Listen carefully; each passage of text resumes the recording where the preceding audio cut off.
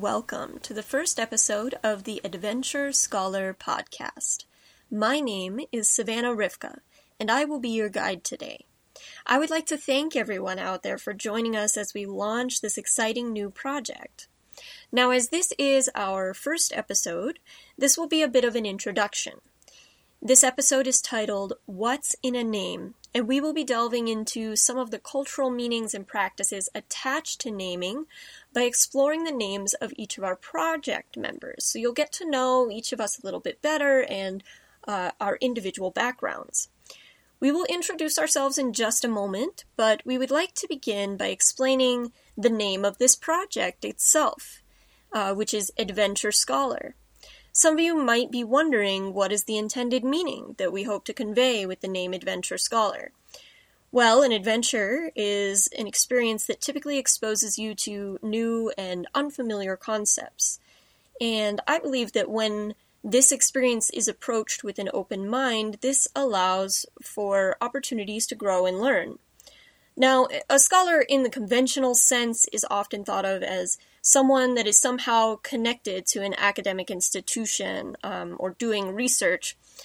In this use of the term scholar, we're seeking to liberate it.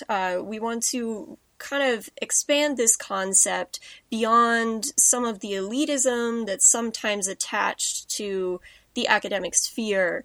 So that is, we want to broaden this designation so that it can extend its reach beyond the halls of the university, because that's a space that is inaccessible to some people. So it is with this framework in mind that we approach the concept of the Adventure Scholar. And we would really like to emphasize here that we're not approaching this as if we are adventure scholars that are going to teach you, but rather that Adventure Scholar is a sort of spirit that everyone has within them, either waiting to be awakened or engaged with in some kind of way. And I'm pretty certain that many of our listeners may already be actively engaging with these kinds of ideas and this kind of learning within their own lives and communities. So this is very experiential. So the overall goals and objectives of this project are to embark on a collective journey of learning and discovery. We will be using this podcast as a platform to share our ideas and experiences as a way of engaging with the larger community. So now you know a bit about our project, but what about us, your hosts, the mysterious voices behind the microphone? Well, as I mentioned, my name is Savannah Rivka. I have a master's degree in folkloristics and applied heritage studies, which I obtained at the University of Tartu in beautiful Estonia.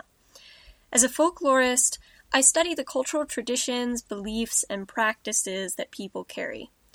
Folklore really values experience-based knowledge, so this includes what has been passed down maybe within a family or a community, such as recipes, songs, games, and stories, just to name a few. This can also be what is taught practically, such as how to build a traditional structure or how to play an instrument. And in folklore, oral history is really valued. There's an emphasis on oral traditions. So this would be something that I find very important when considering different cultures and how traditions might be taught or shared and passed down. As a folklorist, I look at the art of everyday life. This is what we refer to as vernacular practices or traditions. And in the background that I come from, which is Judaism, we have a saying, and that is to search for the magic in the ordinary. So it could be said that I'm drawn to folklore because I believe that there is magic to be found in the ordinary. Now, as for today's subject of names, this is very well suited to my field because a name is something that we use on a daily basis, but we often don't give it very much thought. For some people, their name may hold great meaning. Perhaps it represents a link to their family or lineage. It can also have religious significance or symbology. For some people, it may simply be viewed as a practical aspect of life and may not have as much meaning. There is a legally binding element, which in some cases can create problems. This has certainly come up for folks who are transitioning and need to use a different name. But this is something I myself have experienced when I have attempted to use a name that is recognized and has been given to me by my religious community, but has no legal bearing in society. When I think of the importance of naming, I'm often reminded of the work of American anthropologist Barbara Meyerhoff. She made a number of very interesting documentary films, one of which even won an Academy Award. Now, in her film titled In Her Own Time, Meyerhoff was dealing with her own mortality. She had recently been diagnosed with cancer, and so what Meyerhoff did was she reached out to the Jewish community for support, as she herself was Jewish. She spoke with a rabbi and asked him to perform a renaming ceremony for her in the Jewish tradition. So this is something that someone would do when they're faced with a great need for change, such as a life-threatening health issue that Meyerhoff was dealing with in this case. The idea is that the renaming would create new energy and give the person a kind of new start on life. So here you can really see the importance that names have in a religious sense. Immigration often impacts names for many people, and even just cross-culturally. And this is something I've actually seen in my own family. So my grandparents and great-grandparents immigrated to the United States from Europe, and when they did so, many of their names were changed. And this is true for both their first and last names. And this has made tracing them back to their home countries nearly impossible, as I'm sure you can imagine. My family has been very interested in trying to learn more about our ancestors and where we came from, but unfortunately, a lot of that has been lost in the bureaucratic process. This concept of the lost name or lost ancestors transitions very well into talking about my first name. So in my mind, my first name, Savannah, is something I often think of as my English name or American name because I also have a Hebrew name. I'll talk about that a little bit in a bit. But the irony of the fact that I think of Savannah as English is that it is not at all an English word.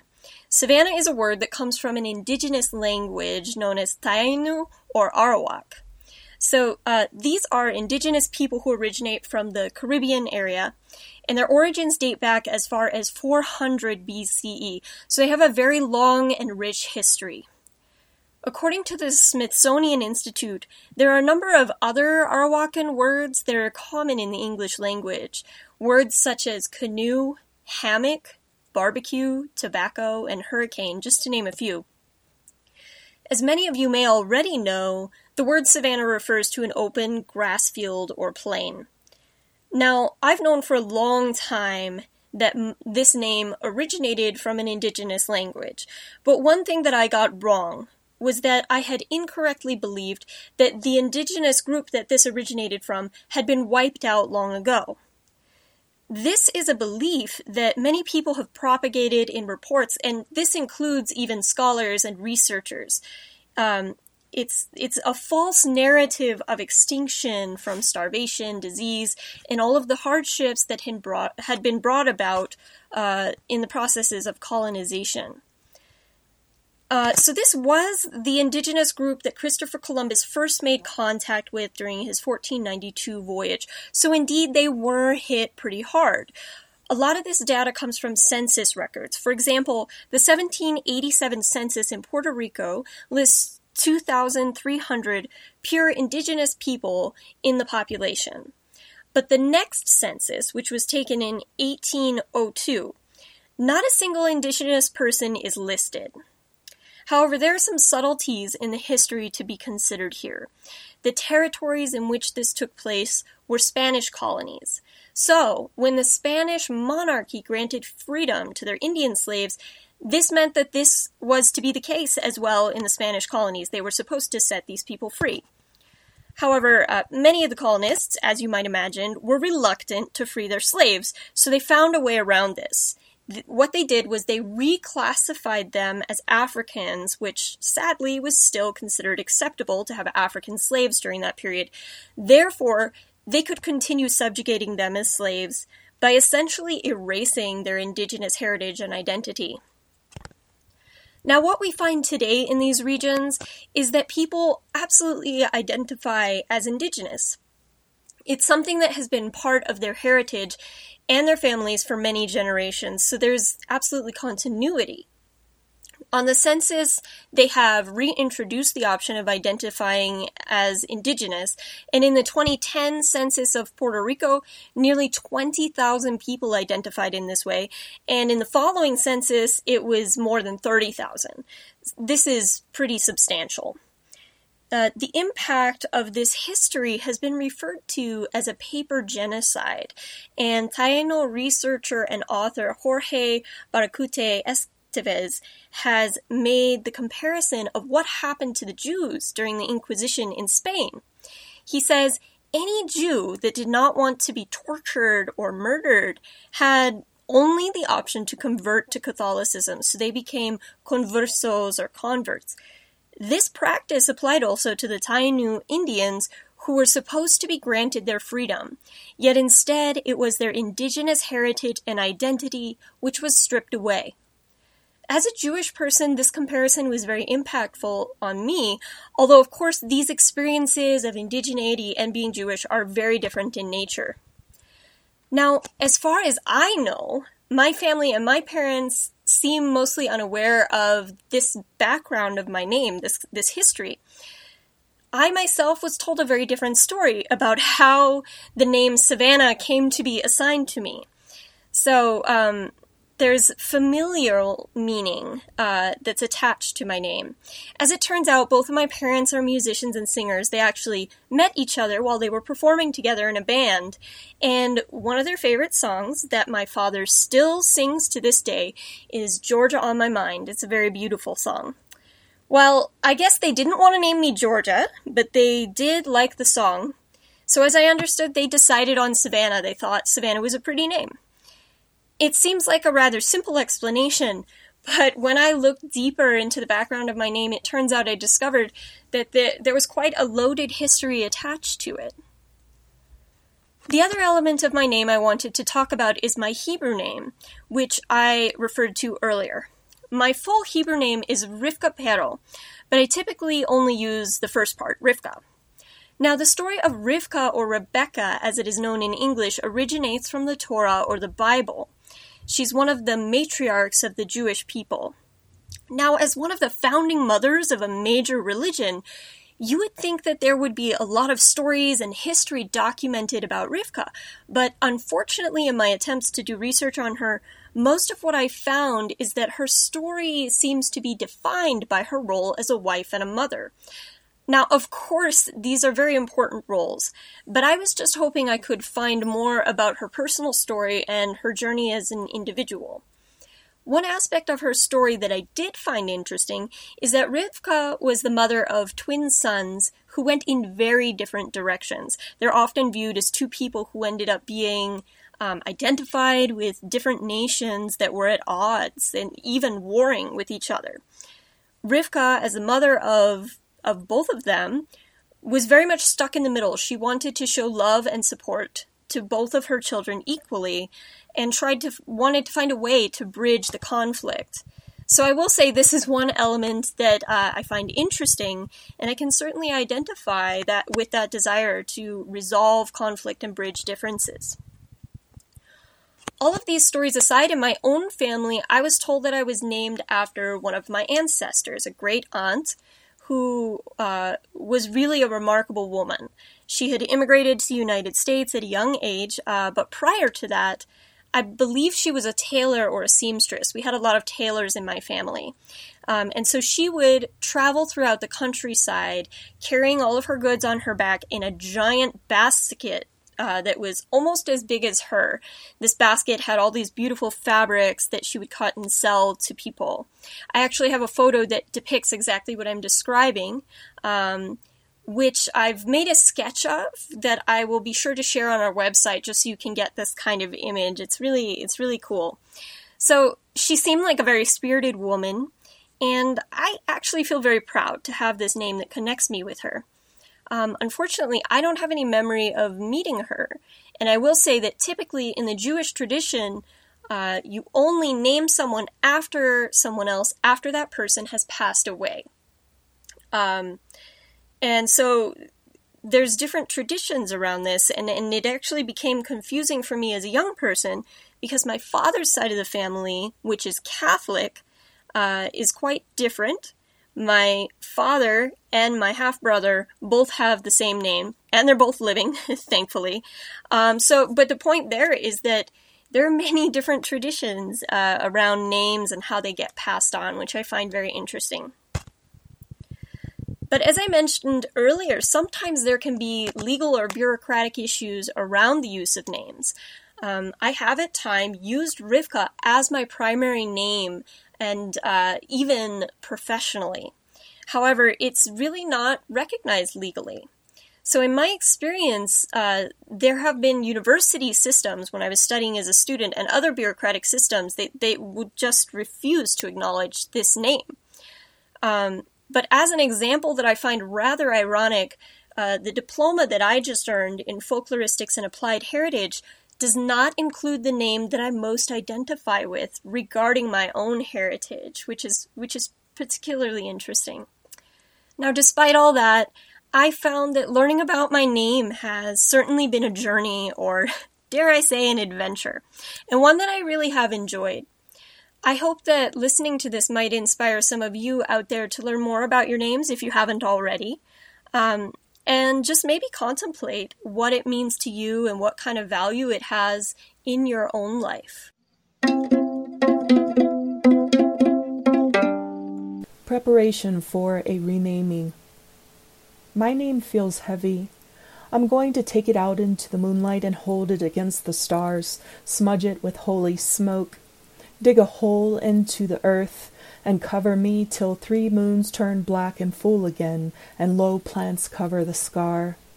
I'm going to build a fire, feed it with ghee and seeds and prayers for direction. Take the name and hand it to the flames. Stare into the light until it is ash. I'll scrape it all into a deep red urn, travel the coasts and find a place upon the water. Throw it in. Wash me clean. Hi, my name is Tamika L. Coleman, and I feel excited to be with you all for our upcoming conversations on Adventure Scholar. I wanted to share the above poem with you because I want to offer a starting place for conversations about names. The poem above serves as an introduction point to a small group of poems I've been working on in regards to my name, a kind of personal study. I start with wanting to change my name and by the end kind of reconcile that want with realizing the TLC that I've often called the gimmick my mother gave me might actually be a message. Before that realization, I explore a frustration I have about my name carrying little meaning. I know that is tricky since my mother has a story attached to my naming, and I have of course lived as Tamika L. Coleman for all of my life.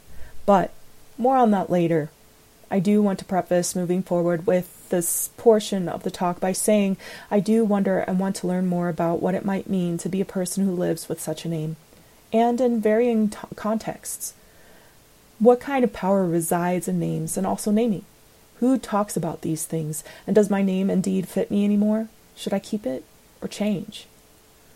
For the record, I am a queer mixed-race person who lives in between things as far as spectrums and identities go. I am interested in finding other people who are studying similar margins and spaces, both academically and outside of academic institutions, and especially in artful and creative ways. We can even say artivism sometimes, or maybe even just for the sake of it. I am a writer, a singer, a practitioner of some healing arts like massage and body work.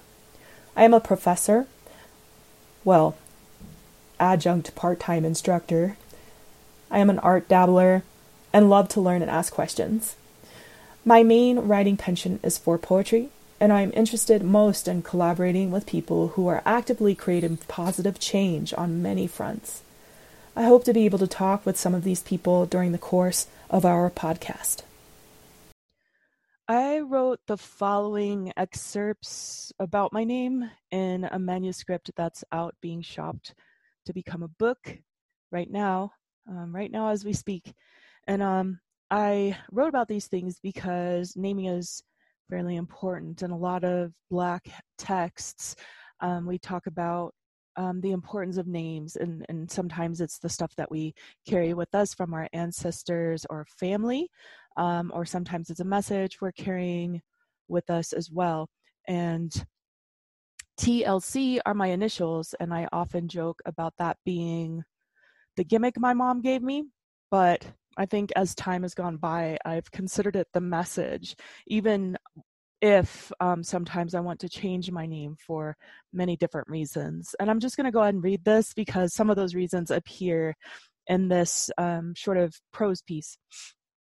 The story of my name.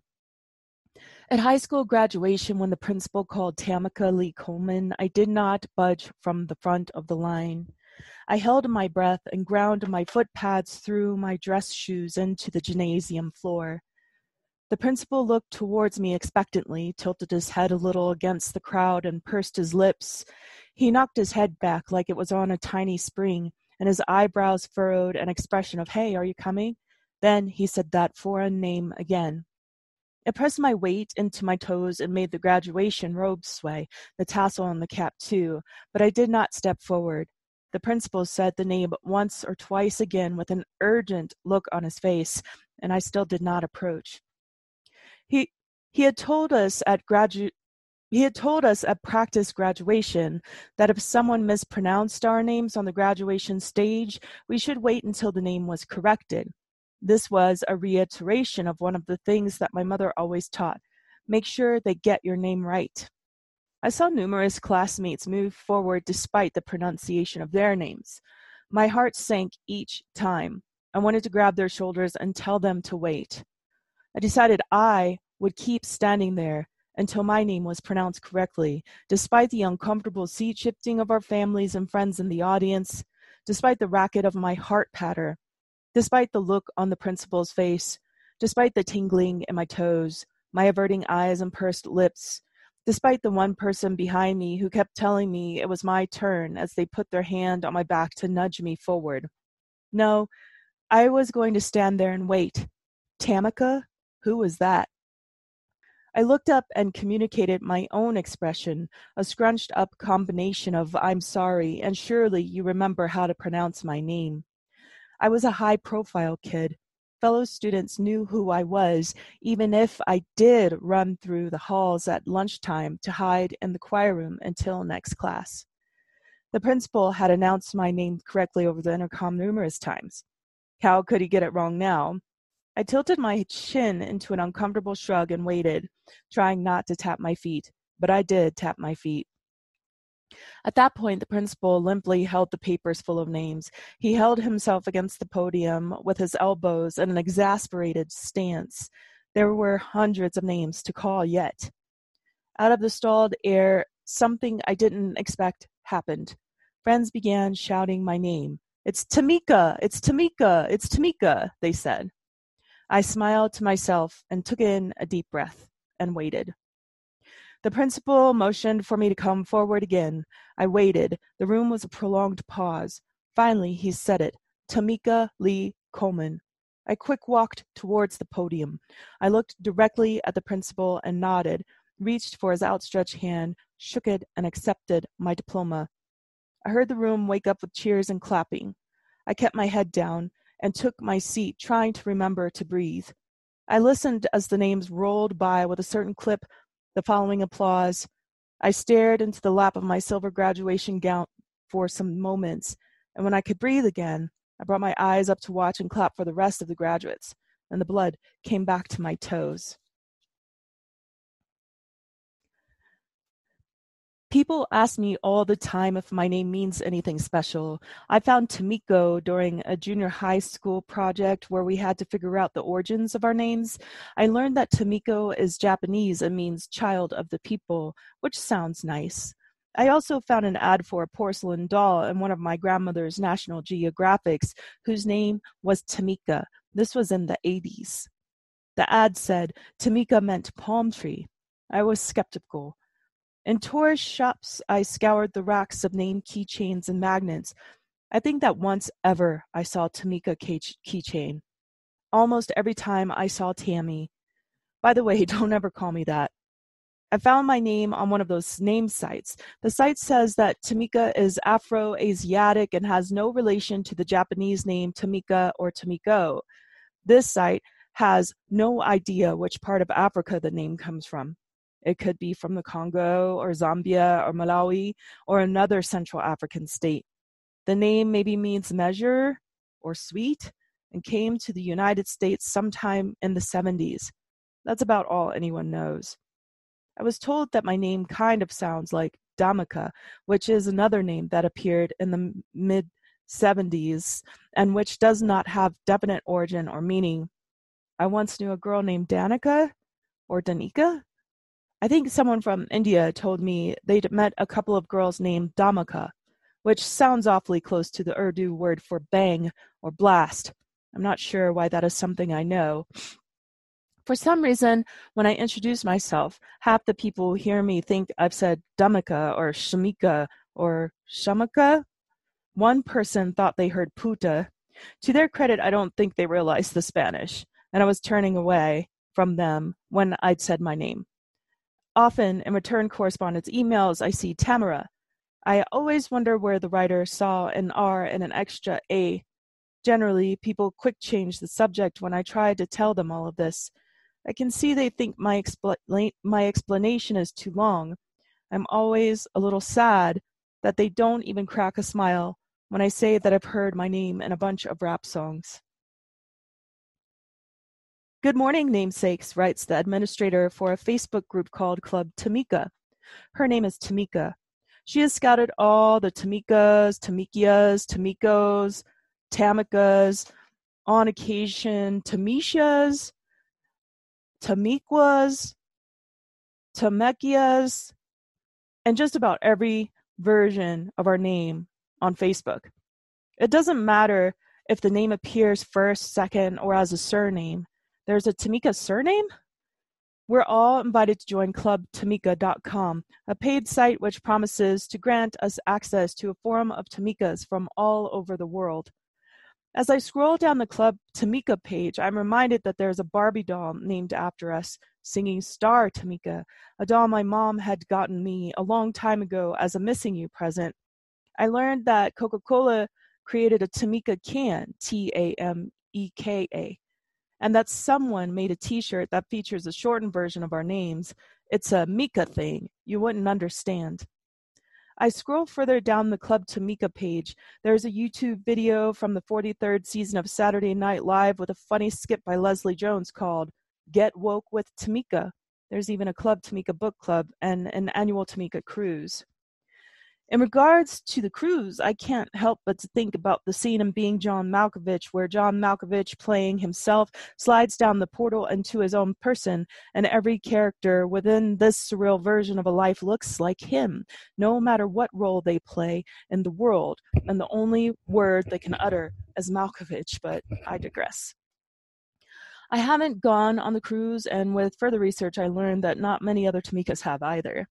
I've shirked the nominal annual fee for Club Tamika and have done my own searching for fellow namesakes. I found a slew of other Tamika Colemans, many of whom sing with a quick Google search. One of them sang on the Waiting to Exhale soundtrack as part of a gospel choir. Someone asked me about that once. I remember hesitating and then regretfully telling them it wasn't me. On Amazon, I find Tamika writers and more singers. On LinkedIn, more than 400 Tamikas.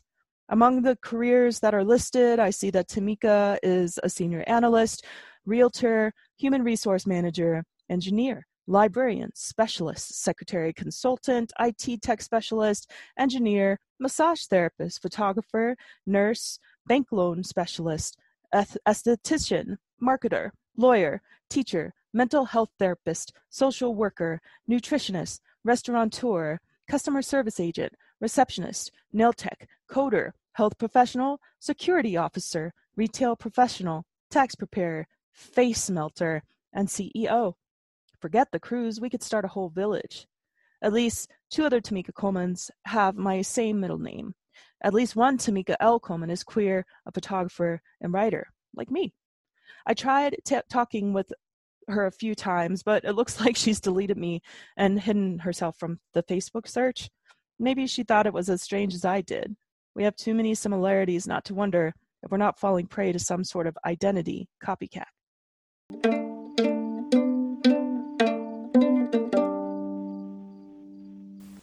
Hello, my name is Jason Cordova. I'm from Denver, Colorado, and I'm a descendant of mixed indigenous, Spanish, Celtic, and Germanic heritage. I'm a graduate of the Metropolitan State University of Denver with a Bachelor's of Science degree in Aerospace Operations. I'm an executive board trustee with the Denver Astronomical Society and a member of the Society for Cultural Astronomy in the American Southwest. I'm a student of Calmecatzlan, an institute of indigenous scholarship and praxis, and I have worked diligently to learn from elders and keepers of traditional knowledge. I have long strived to build bridges between traditional ways of teaching and Western science. I'm just as happy to call myself an adventure scholar as I am a cultural astronomer. A cultural astronomer is someone who studies the ways in which people relate to celestial events and investigates the cultural context of those observances. We often think of these sorts of things as static or part of the past, but there are many ways in which people's relationship to the cosmos can be felt in our contemporary daily lives. It is also important to remember the legacy and heritage of knowledge passed down to us from our ancestors. I think this is a beautiful way to incorporate science and history into social and cultural discussions, and this is certainly what I hope to do here. I'm looking forward to diving into these topics with you all as the podcast progresses. With this episode, we're talking about names, and I, like many of you, have a few interesting ones attached to me. So, what's in a name? My first name is Jason. In Greek mythology, Jason was the leader of the Argonauts, an adventurer and fortune seeker.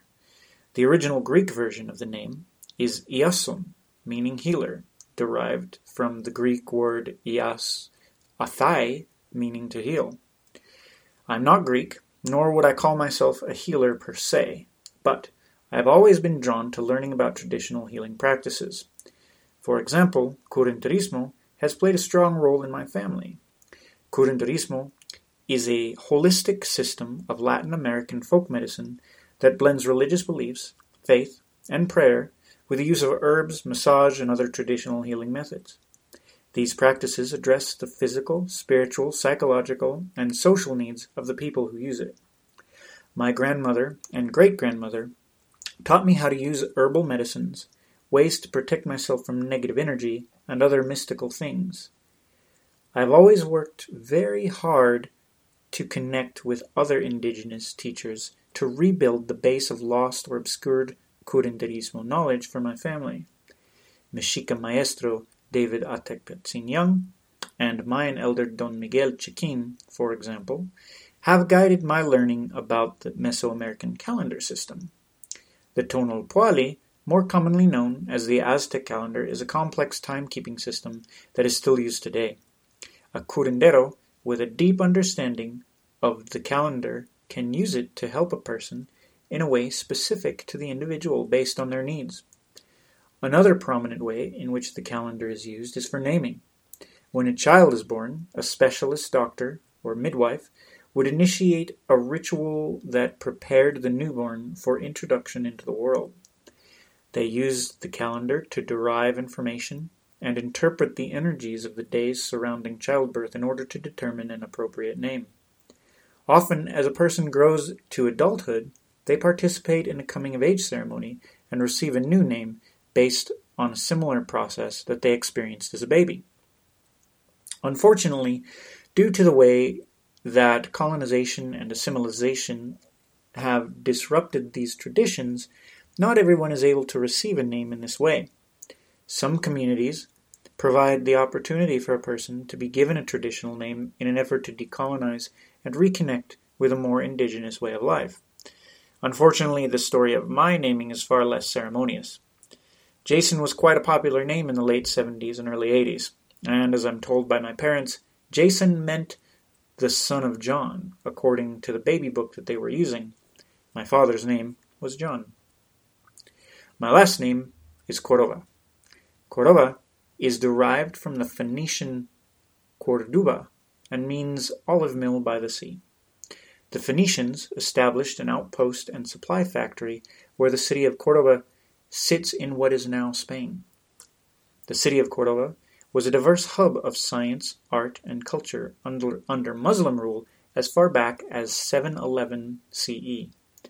Muslims, Jews, Christians, all lived in relative peace and harmony for 525 years.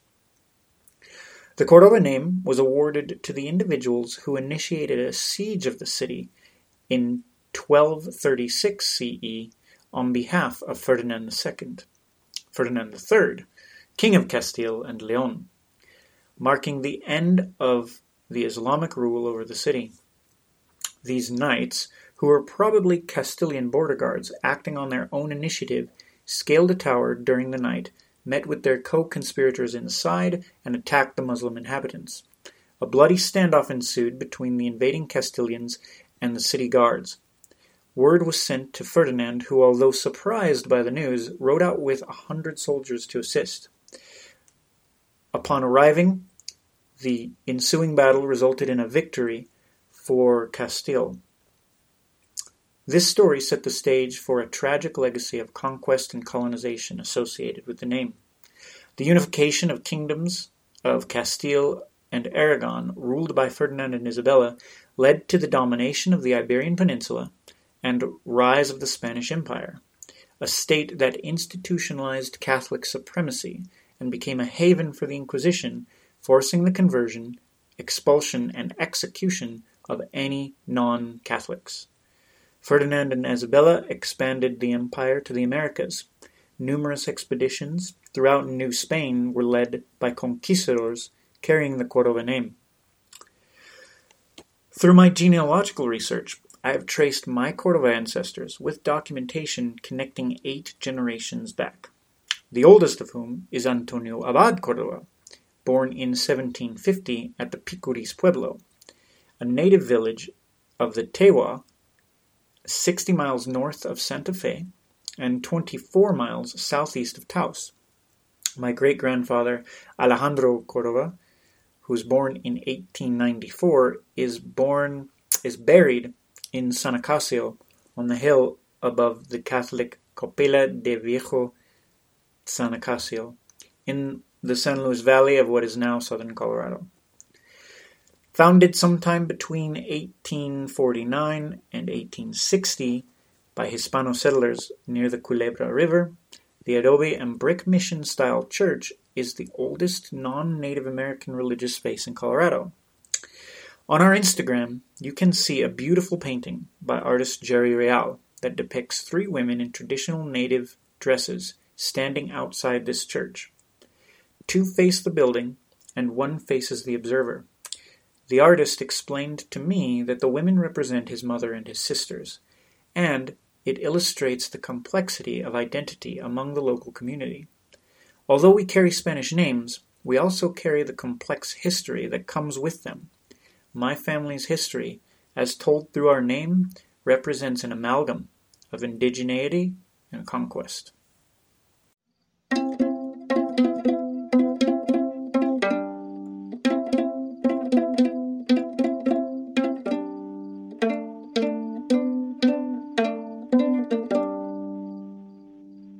Okay, so we just wanted to come back together and have a little bit of a discussion about everything that all these different perspectives that we have shared about our names and our personal experiences with the naming process and how we identify with that and everything. It's been really interesting. I really enjoyed these different perspectives and stories. I think there's a lot of like personal family stories that have come out in this. And it seems like, I know in my case, the story in my family, which is a lovely story, is not really connected or grounded with the cultural origin of the name Savannah. So that's kind of interesting. And I feel maybe that came up a bit for you, Tamika, in your story too.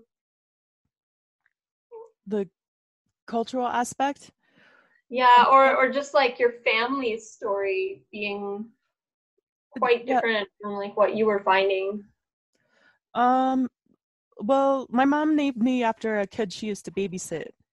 And so it wasn't necessarily a name that was handed down. Like both of my brothers are named after grandfathers and either an uncle or my father. But my name isn't really connected with the family at all, except for my surname. Um, and it's a little bit weird. My name's also the only ethnic name. And of course that's a little bit funny too because it's not necessarily a name with any kind of tradition. It's kind of what I would consider kind of a limbo name, like not having any kind of lineage necessarily, but it's definitely, like Afro-Asiatic something. And Yeah. there's not a whole lot to tell about that name. Yeah, Yeah. it seemed like it seemed like you're the kind of like there was sometimes it seems like the stories that our families come up with around the names somehow overshadow some other aspects of the names we end up with, which is kind of interesting in a way.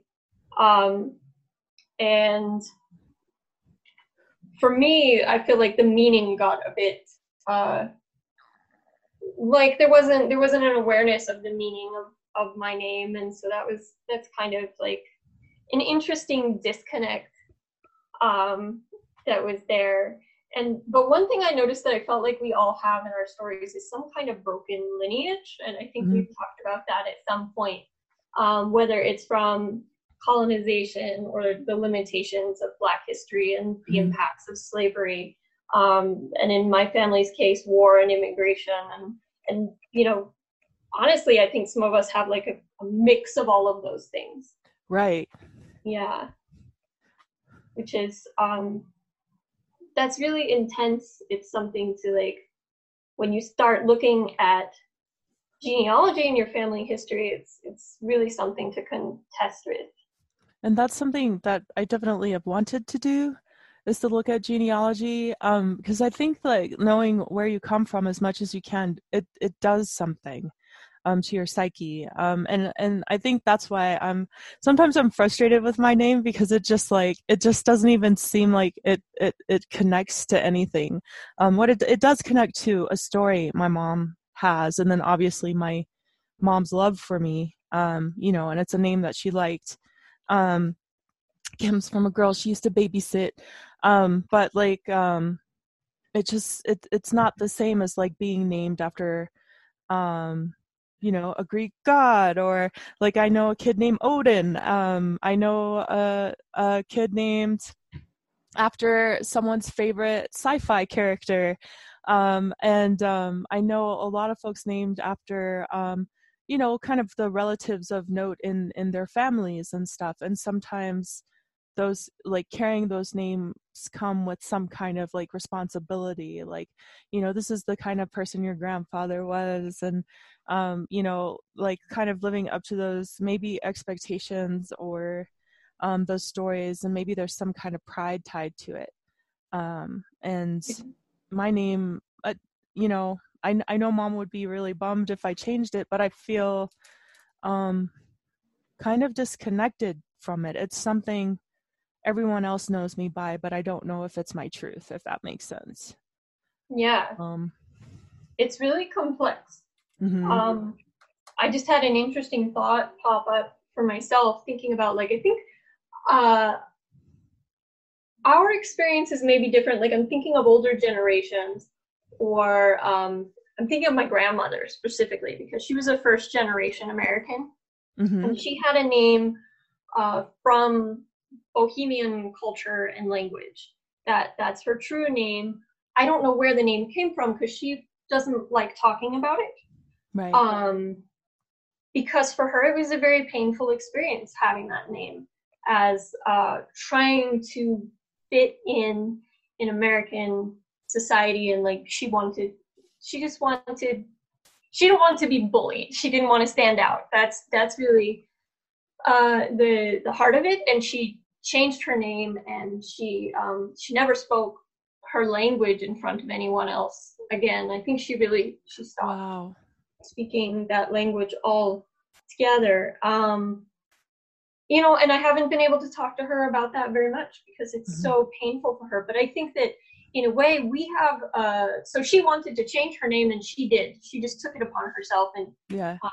I don't think she legally did it, but she just told everybody, gave them a different name, told her a different name. But I think we're in a different place where maybe it's a kind of privilege to be able to explore this. We're kind of taking the reins of it, or maybe we're stepping into our power in a way to try to explore this. And I think that society, in many places I've seen where there are some changes, where they're open to that, they're accepting that, like, what is your name, whether it's like for personal reasons, or if someone is like transitioning and this is their name now. So I'm hopeful about that, thinking about how I wonder if my grandmother had lived in a different time, if it maybe would have been a different experience for her, where she could have been able to embrace that more.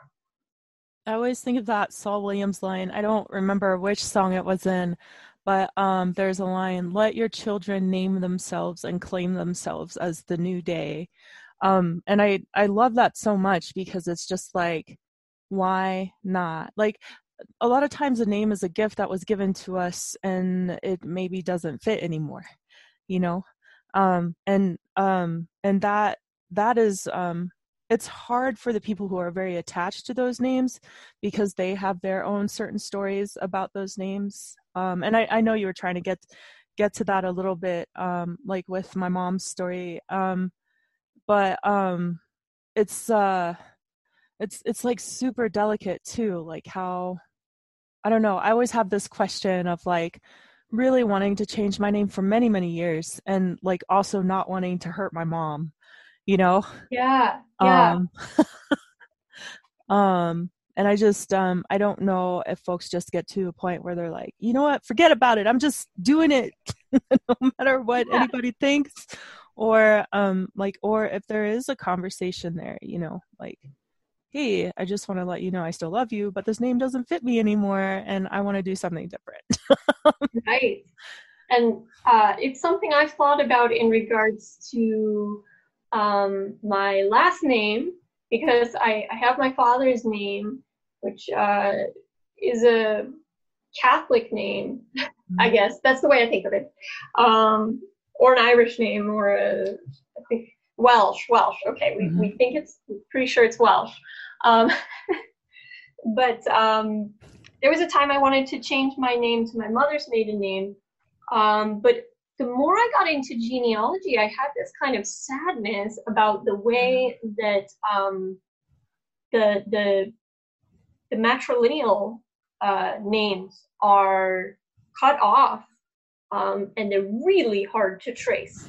They really are very difficult. So I had this kind of reckoning. Well, first of all, I didn't want to hurt anybody on my father's side of the family, because I do love them very much and connect with them. But then the other thing was, like, initially I thought, like, I had such a strong feeling about the matrilineal aspect. I was like, that's why I want to change my name to this, to my mother's name. But I had the realization, like, well, that came from her father, and so when I started looking at it, it's really limited. It kind of makes me think of other naming traditions where a child will take on the last name of the mother and the father. That's cool. Yeah. Yeah. That reminds me of when my stepdad was in our lives, and he was in our lives for a really long time, and we accepted him as our father, as our dad, because he really was playing that role in our lives, and really kind of the best father we've ever had. And I remember being disappointed when they were thinking about he was thinking about adopting us, and I mean, I grew up working not like we never starved or anything like that, but money would have been an issue for getting that paperwork and stuff done, and it probably would have felt overwhelming too. And I'm sure there were other issues involved, like the fact of our step brothers and sisters and things like that. But I just remember really wanting to take on my stepdad's name, just because he was in our life. And I did play with that for a while. Like, actually, it wasn't my mom's and my dad's name, but it was both of my father's names that I would, T.O. Coleman Outland or something like that. As like, I would actually use both names and switch them. And then at some point, just Outland. And then, of course, when it got closer to graduation, I had to use my legal name. So, because it never was officially changed. But I know in my heart, that's what I wanted. And then I also did feel that obligation too of keeping my father's name as well. I don't know, it was just something I thought about. But I think I'd kind of forgotten it until just now. But it's interesting because I think it's definitely a journey. People change throughout life, and right. So it seems in a way that we're more open to these ideas, and that sometimes it's more appropriate. But I think it's been a struggle for other people. When you were just telling that story, I just thought of Edgar Allan Poe, because he he was raised by his mother as a small child, but after his mother died, he was adopted. And so one of his last names comes from that adopted family, and they took care of him, but his relationship with the adopted father in the end was really not good. Yeah. But that name is still attached to him. So that's kind of and it's an interesting legacy, right? And I think that's why I get frustrated with my first name, is because a name says something. It's always kind of historically been like where we're from, or who our people are, or what kind of work we do, or those kinds of things. And sometimes those things aren't true, or even if they are true, it's not something we want to carry. I had a friend in high school whose name he would scream at everyone and say, "It's Jeffrey Dahmer," because it was spelled exactly the same. So, yes, as Dahmer. Yep. Hey, I've got a name. I'm Jason, and I'm born on the 13th. But it wasn't Friday. It wasn't a Friday, but every few years it lands on a Friday. Yep. So I'm sorry, but I feel like I've been quiet this whole time because I've been really listening and taking in all of what you're saying in the conversation. And I'm glad that the killers gave me an in. It's not at all spooky, but that's very much that's your style. That's my style. It's really spooky. But all of this is really, really important. This is really interesting stuff. I think back on like the identity of the names, and I was thinking, we spent all this time preparing. I thought a lot more about my last name, but this conversation brought up first name in quite a few ways. And the relationship to the first name and this idea, there's this elaborate story behind where you all got your names, for better or worse, and mine's kind of silly, and like the baby book my parents had just said that Jason. Wait, a book? People looked up baby names in a book? Yes. Oh my God. We're gonna have to explain that to the millennials. And so for those of you, there used to be these bound pieces of paper. No, I don't. Anyway, they said, my parents said that in the baby book they were looking at Jason meant the son of John.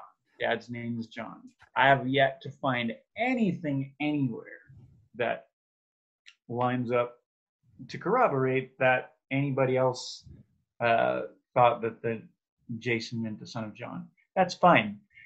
I like my name. I feel like I've come into it, and I actually do identify a lot with it. I've enjoyed the the Greek mythology aspect of it. Even now, like I wouldn't say that the character Jason in the story is somebody who I would want to emulate. Actually. Right. The story of Jason, the leader of the Argonauts, heir to the throne of Iolcus, the purveyor of the Golden Fleece. There's a lot of really cool historical aspects too, though. But ultimately, it does mean healer. And I think there's a lot of aspects in my life where I am, people come to me looking for help. And, I identify with that aspect. I really do enjoy it and I appreciate it. And it is a cool name. That's really beautiful. I am not a grassland. Yeah, right. It's You're just not a grassland. the truth about me.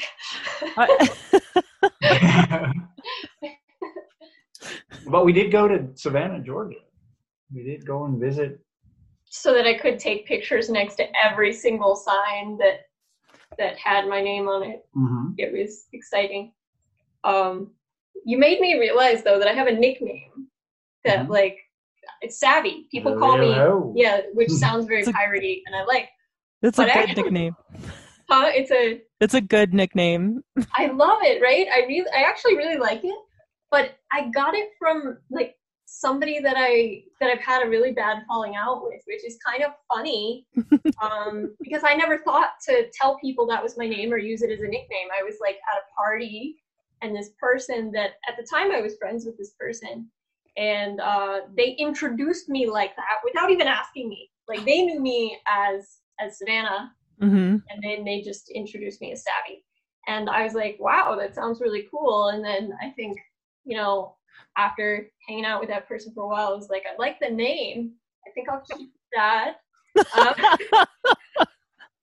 Well, and that actually brings to mind a thought of, we talk about the name as a gift, right? Right.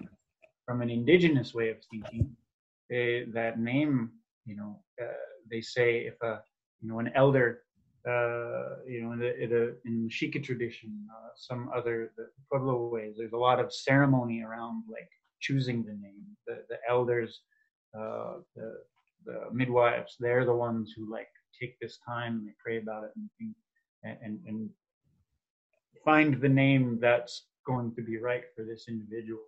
Yeah. And then there's even they talk about nicknames too. A kid, a child. We're around the ceremony, around the fire, and a kid calls you something, that it's not meant to be taken lightly. That's something that's that's a name. They're giving you a name. So different people can give you names throughout your life, and they can very strongly identify with you, or you can identify with them.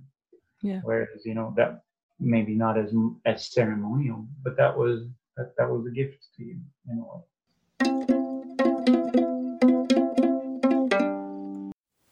Thank you, everyone, for joining us for our premiere episode of the Adventure Scholar podcast. Be sure to check out our website at adventurescholar.weebly.com. There you can sign up on our mailing list and you will get notifications about our upcoming episodes. You can also follow us on social media at Facebook, Instagram, and Twitter. Now, we will be concluding each of our podcast episodes by leaving you with what we're calling a piece to ponder, which is related to our subject we've discussed. So today we talked about how there are many different concepts around naming. And when I was a graduate student, I learned about a small village in northeastern India where there is a tradition of singing names. So each baby is assigned a unique song by birth from their mother. And if you're interested in learning more about this tradition, please check out the link that we've posted on our Facebook page. There you can find out about, there's a full documentary about this tradition. It's really interesting. And thank you so much for listening, and we hope you will join us next time.